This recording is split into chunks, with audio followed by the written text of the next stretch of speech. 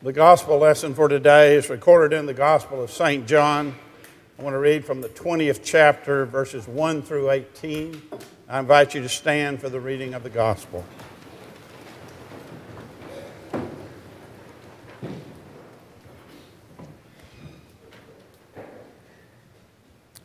Early on the first day of the week, while it was still dark, Mary Magdalene went to the tomb, and she saw that the stone had been rolled from the entrance. And so she came running to Simon Peter and the other disciple, the one Jesus loved, and she said, "They have taken the Lord out of the tomb, and we do not know where they have put him." Peter and the other disciple started for the tomb. Both were running, but the other disciple outran Peter and reached the tomb first. He bent over and he looked in at the strips of linen lying there, but he did not go in. And then Simon Peter came along beside him, and Peter went straight into the tomb. He saw the strips of linen lying there, as well as the cloth that had been wrapped around Jesus' head. The cloth was still lying in its place, separate from the linen. Finally, the other disciple who had reached the tomb first also went in, and he saw and he believed. They still did not understand from Scripture that Jesus was to rise from the dead. And then the disciple went back to where they were staying. Now Mary stood outside the tomb crying. As she wept, she bent over to look into the tomb, and she saw two angels in white seated where Jesus' body had been, one at the head and the other at the feet. And they asked her, "Woman, why are you weeping?" And she answered, "They have taken away my Lord, and I don't know where they have put him." And at this she turned around, and Jesus was standing there. But she did not realize it was Jesus. And he asked her, "Woman, why are you weeping? Who is it you're looking for?" And thinking it was the gardener, she said, "Sir, if you have taken away my Lord, tell me where you have put him, and I will go and find him." And Jesus said to her, "Mary." And she turned toward him, and she cried out, "Father." And Jesus said to her, "Do not hold on to me, for I have not yet ascended to my Father. Go instead to my brothers and tell them I am ascending to my Father and your Father and your God." And Mary Magdalene went to the disciples with the good news. She said, "I have seen the Lord." And she told them that he had said these things to her. The word of God for the people of God. Thanks be to God. Please be seated.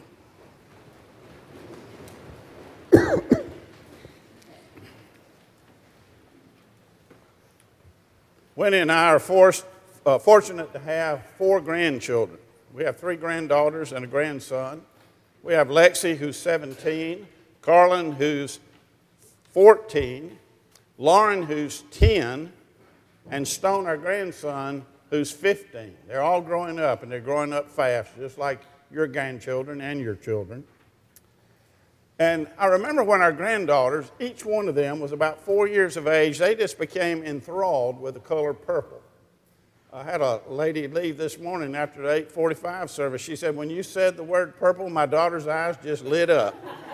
And said she was so happy to hear that word because she feels the same way. But they all love the color purple. And I was thinking this week about a conversation I had with Carlin, who's actually 13, not 14, like I said. And it was right before Easter, and we were sitting at our house, and we were talking, and she looked up at me, and she said, "Do you think the Easter Bunny will bring me purple jelly beans on Easter?" And I said, "Sure, I'm sure he will." I said, "But you got to remember, Easter's not just about jelly beans and candy. It's about Jesus." Well, she sat there for a moment, and then she looked up at me again, and she said, "Do you think the Easter Bunny will bring me purple jelly beans?" And I said, "Sure he will." But I said, "You got to remember, it's about Jesus. He died on Good Friday, and then he came back to life, and he was alive walking around on Easter Sunday." I said, "That's what it's really all about. The candy's good, but," well, we sat there a few more minutes. She looked up at me again. Do you think the Easter Bunny will bring me purple jelly beans? And I said, sure he will. Sure he will. And then she looked at me again. Do you think the Easter Bunny will bring me Tootsie Roll Pops? And I said, sure, sure. I gave up at that point, I tell you. But, you know, to a child, Easter is about Easter baskets and Easter bunnies and purple jelly beans. And they like to find out what's in their Easter basket. And they're a little bit more interested in that than they are Jesus on Easter morning. And sometimes we adults feel that way. I think that's okay for a child, but we adults, sometimes we get caught up in some of the trappings of Easter. And we get caught up in the new clothes, and we get caught up in the flowers, and we get caught up in the Easter lunch or dinner. And our family this afternoon will have an Easter dinner. All 9 of us will gather, and that'll be a wonderful occasion for us. And every year I ask my wife, I say, well, now will you bake a honey-baked ham for us and have some deviled eggs, because it's not Easter without deviled eggs and honey-baked ham. And because she loves me, she always makes a honey-baked ham. And there was a problem at our house, though, because none of the 4 grandchildren eat much ham. They just don't care for it. And my wife, Winnie, and daughter Ashley, they're vegetarians. They don't eat any ham at all. And so that leaves my son Michael, our son-in-law Chris, and myself to eat the ham. And boy, do we eat that ham, let me tell you. Let me tell you. And we will have ham sandwiches for the next 2 weeks. But you know, there are a lot of distractions to Easter, but despite all the distractions to Easter, we come here today really for something else, don't we? We come here today for more than candy-coated cliches. We come into God's house today. We're with God's presence this morning. And we come to remember and we come to celebrate the greatest day in history, the resurrection of Jesus Christ from the dead. We went to Germany last summer and we went to see the Oberammergau Passion Play, and I can't describe the crucifixion story. I mean, it was gory, it was bloody. I don't see how they portrayed it so lifelike as they do, but oh, you were just moved and you were in such great sorrow during that part of the play. And then they had the resurrection story to follow that. But the resurrection is important. The death on Friday was important, but now we're on Sunday, and Jesus rose from the dead, and there's new life, and there's a proclamation of new life for everybody. So let's reflect on our scripture lesson this morning. The text tells us early on the first day of the week, which would have been Sunday, while it was still dark, Mary Magdalene came to the tomb and saw that the stone had been rolled away. Now, Mary had been with Jesus throughout his ministry. She had heard him teach the wonderful lessons he taught. She watched him forgive sinners and make their life whole again. She watched him as he healed the sick and as he raised the dead. And she heard the scribes and the Pharisees putting him down and criticizing him. And she was there on Palm Sunday when Jesus triumphantly paraded in. And she was there on Friday when the crucifixion was held. And she looked up at the cross, standing by Jesus' mother Mary, and they watched Jesus as he was punished, as he was tortured, as no other had ever been. And now it was all over. He's dead. He's in the tomb. It's all over, she thought. And she thought, well, at least I can go to the tomb on the morning and I can anoint Jesus' body with spices. Let me ask you, have you ever felt like Mary must have felt? Have you ever felt like that? Gut-wrenched, sorrowful, no hope, absolutely no hope, that forlorn feeling. Oh, I think it's something we've all felt in life at sometimes. It's like campaign workers. They've worked a year on the political campaign trying to get their candidate elected, and then that candidate loses. Can you imagine what it's like to go back to the campaign headquarters the next morning and clean out the headquarters? Or the way a basketball team feels in the NCAA basketball tournament. And you've played a number of games, and maybe you got to the top 16 or top 8, and you lose, and it's over, and there's no Final Four for you. And you practice all season. There's nothing to do but go home now. Pack up your bags and go home. Let's face it, we've all felt like Mary Magdalene. We've all felt that way. We've all stood there with life in shambles around our feet, and we feel hopeless. We feel there's no way possible life's going to be good again. Maybe a high school senior doesn't get into the college they really had a dream to get into. Or maybe you get a pink slip from your employer. Or maybe the lab results don't come back in your favor and you know you've got a long terminal illness to face. Or maybe a family member dies. And you know what that's like, the sorrow, the hopelessness you feel. None of us are immune to that, none of us. However, in our scripture lesson today, we hear hope in the midst of great sorrow. I don't think Mary saw it at first, but she does eventually. The text reads, while Mary Magdalene made her way to the tomb. I like those words because what it tells us, if you read between the lines, while Mary was sleeping, God was working. While the disciples were sleeping, God was working. And God was making a way where there was no way. Have no doubt when things will get rough, and things are going to get rough, you know that and I know that, it doesn't mean God has abandoned us. When the darkness comes, God is still always working. And let's face it, the biggest darkness that we will face in life is the darkness of death. And it haunts us, doesn't it? It haunts us. And that is why we watch our weight and we take our vitamins and we exercise regularly. And we see the doctor regularly for physicals. And we try to prevent death. We do everything we can to prevent it. But death is inevitable. It's inevitable for each and every one of you and for me. Leo Tolstoy tells a fabulous story about a man who was in the woods, and he was being chased by a bear, a big bear, and the bear was about to catch up to him, and he jumps into a dry well. And on the way down, he sees this little tree growing out of the side of the well, and he grabs hold of it. He's holding on tight. And then he looks down at the bottom of the well, and there's a lion down there. And the lion's reaching up for him, and the bear's reaching down to him. And then this rat comes out of a hole in the wall. And the rat comes out on the limb he's holding to and begins to gnaw. Death's inevitable, isn't it? There's no way to escape it. It's going to happen one day. And it's going to happen to each and to every one of us. And that's why the resurrection news today is so good. Death is a fact of life, and death lingers all around it. We see it in the news, the terrible death in Ukraine. It just breaks us, causes great sorrow. I hope you're paying attention to that because there's sorrow there, and we let Putin get by with it. I don't know why we do that. Seems like there's something we could do. Or we hear about the tornadoes in the Midwest and the people who are killed, 19 of them, I think. Or we hear about the mass shootings in Nashville at the school the other week. And every day it seems like we're hearing about death.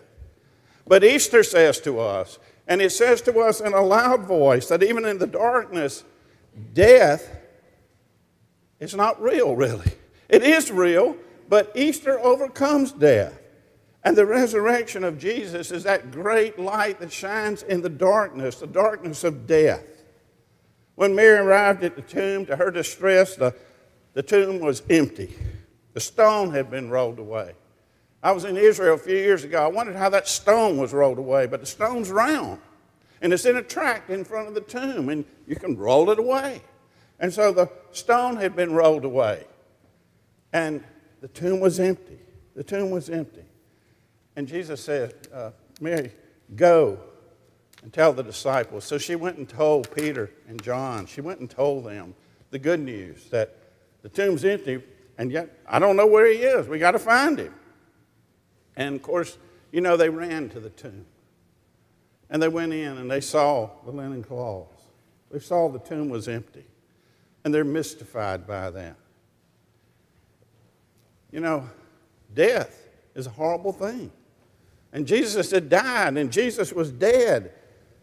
But then Jesus, who on Sunday morning appeared to Mary, appeared to her in the darkness that morning. She thought he was the gardener, but then she realized it was him when he called her name. God, it was the good news. He's alive. He's not dead. He's standing here right in front of me. And she was told to go and proclaim the good news to the disciples. You know, we still try to camouflage death even though it's not real. We have the artificial grass at the cemetery. We have the slumber rooms at the funeral home, kind of causing us to think, well, they're just sleeping back there. And we put makeup on the corpse. But none of that hides the fact of death. None of it. None of it. In the words of John Donne, death, be not proud. Thou hast died. And the resurrection proclaims the good news to us, that life goes on even after death. I watched my mom and dad both die, and they died. I mean, they were stiff. Their mouths were open. Their eyes were open in one case. And you can look at them and you say, whereas there was life, life is gone. But there's hope for those who are dead. There's hope in Jesus Christ, who said at Lazarus' grave, I am the resurrection and I am life. And those who believe in me, even though they die, yet shall they live. In the early part of World War II, there was a Navy submarine that sank in New York Harbor. And it was in deep water. They were trying to rescue the sailors, trying to find a way. And finally, in one last attempt, they got a Navy ship to come in with divers, and they sent the divers down to where the submarine was. And they could hear the steel boots of the diver walking on the submarine, and it was dark down there. There was no electricity. Oxygen was running out. It was almost hopeless. And the Navy diver walks over to one place on the top of the submarine, and the sailors go there. They could hear his footprints. And they tap out in Morse code. Is there any hope? Is there any hope? And that's what we wondered on Good Friday. God, it's over. Is there any hope? And the Navy diver tapped back in Morse code. Yes, there's hope. Yes, there's hope. And that's what Easter is proclaiming to us this morning. When we think there's no hope, yes, there's hope. There's a way. There's hope. There's hope for you and me. There's hope for those who die in Christ. There's hope. And we live ever after. Ever after. We live for eternity. How long eternity is, I don't know. But it's forever. It's forever, we're told. A resurrected Christ pierced Mary's darkness and the disciples' darkness. And when the darkness of a loved one's death affects you, and you're crying and you're grieving, don't forget the resurrection.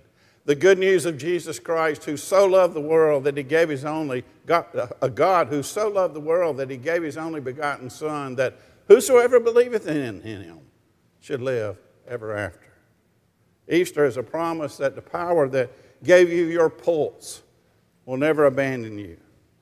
The power that raised Jesus from the dead can transform your darkness and your despair. And that same power calls you by name and is still at work in your life and in this world and in my life. And it brings salvation from sin and trespasses. And it brings life everlasting. And that, my friends, is better news than Easter bunnies and purple jelly beans. That's the greatest news we could ever hear in our lives. It's light that shines in the darkness and gives us hope forever and ever and ever. Thanks be to God. Amen. Let us pray. Almighty God, our Heavenly Father, we give you thanks for your great love. We give you thanks for Jesus, who suffered greatly on the cross for us to pay the price of our sins and our trespasses. And we give you thanks for Easter morning and the light that shined in the darkness, giving hope to all who would receive the message of resurrection. And we know that message is offered to us here this morning, and we give our thanks and our praise to you for what you've done for us because of your great love for all the world. Lord, help us to receive the good news of the resurrection. And not forget it when we leave here today, but may that light of resurrection shine in our lives every day, giving us hope, giving us strength to face whatever we have to face, and knowing that you're always with us, even unto the end of the age. For we offer our prayer in the name of Christ our Lord. Amen.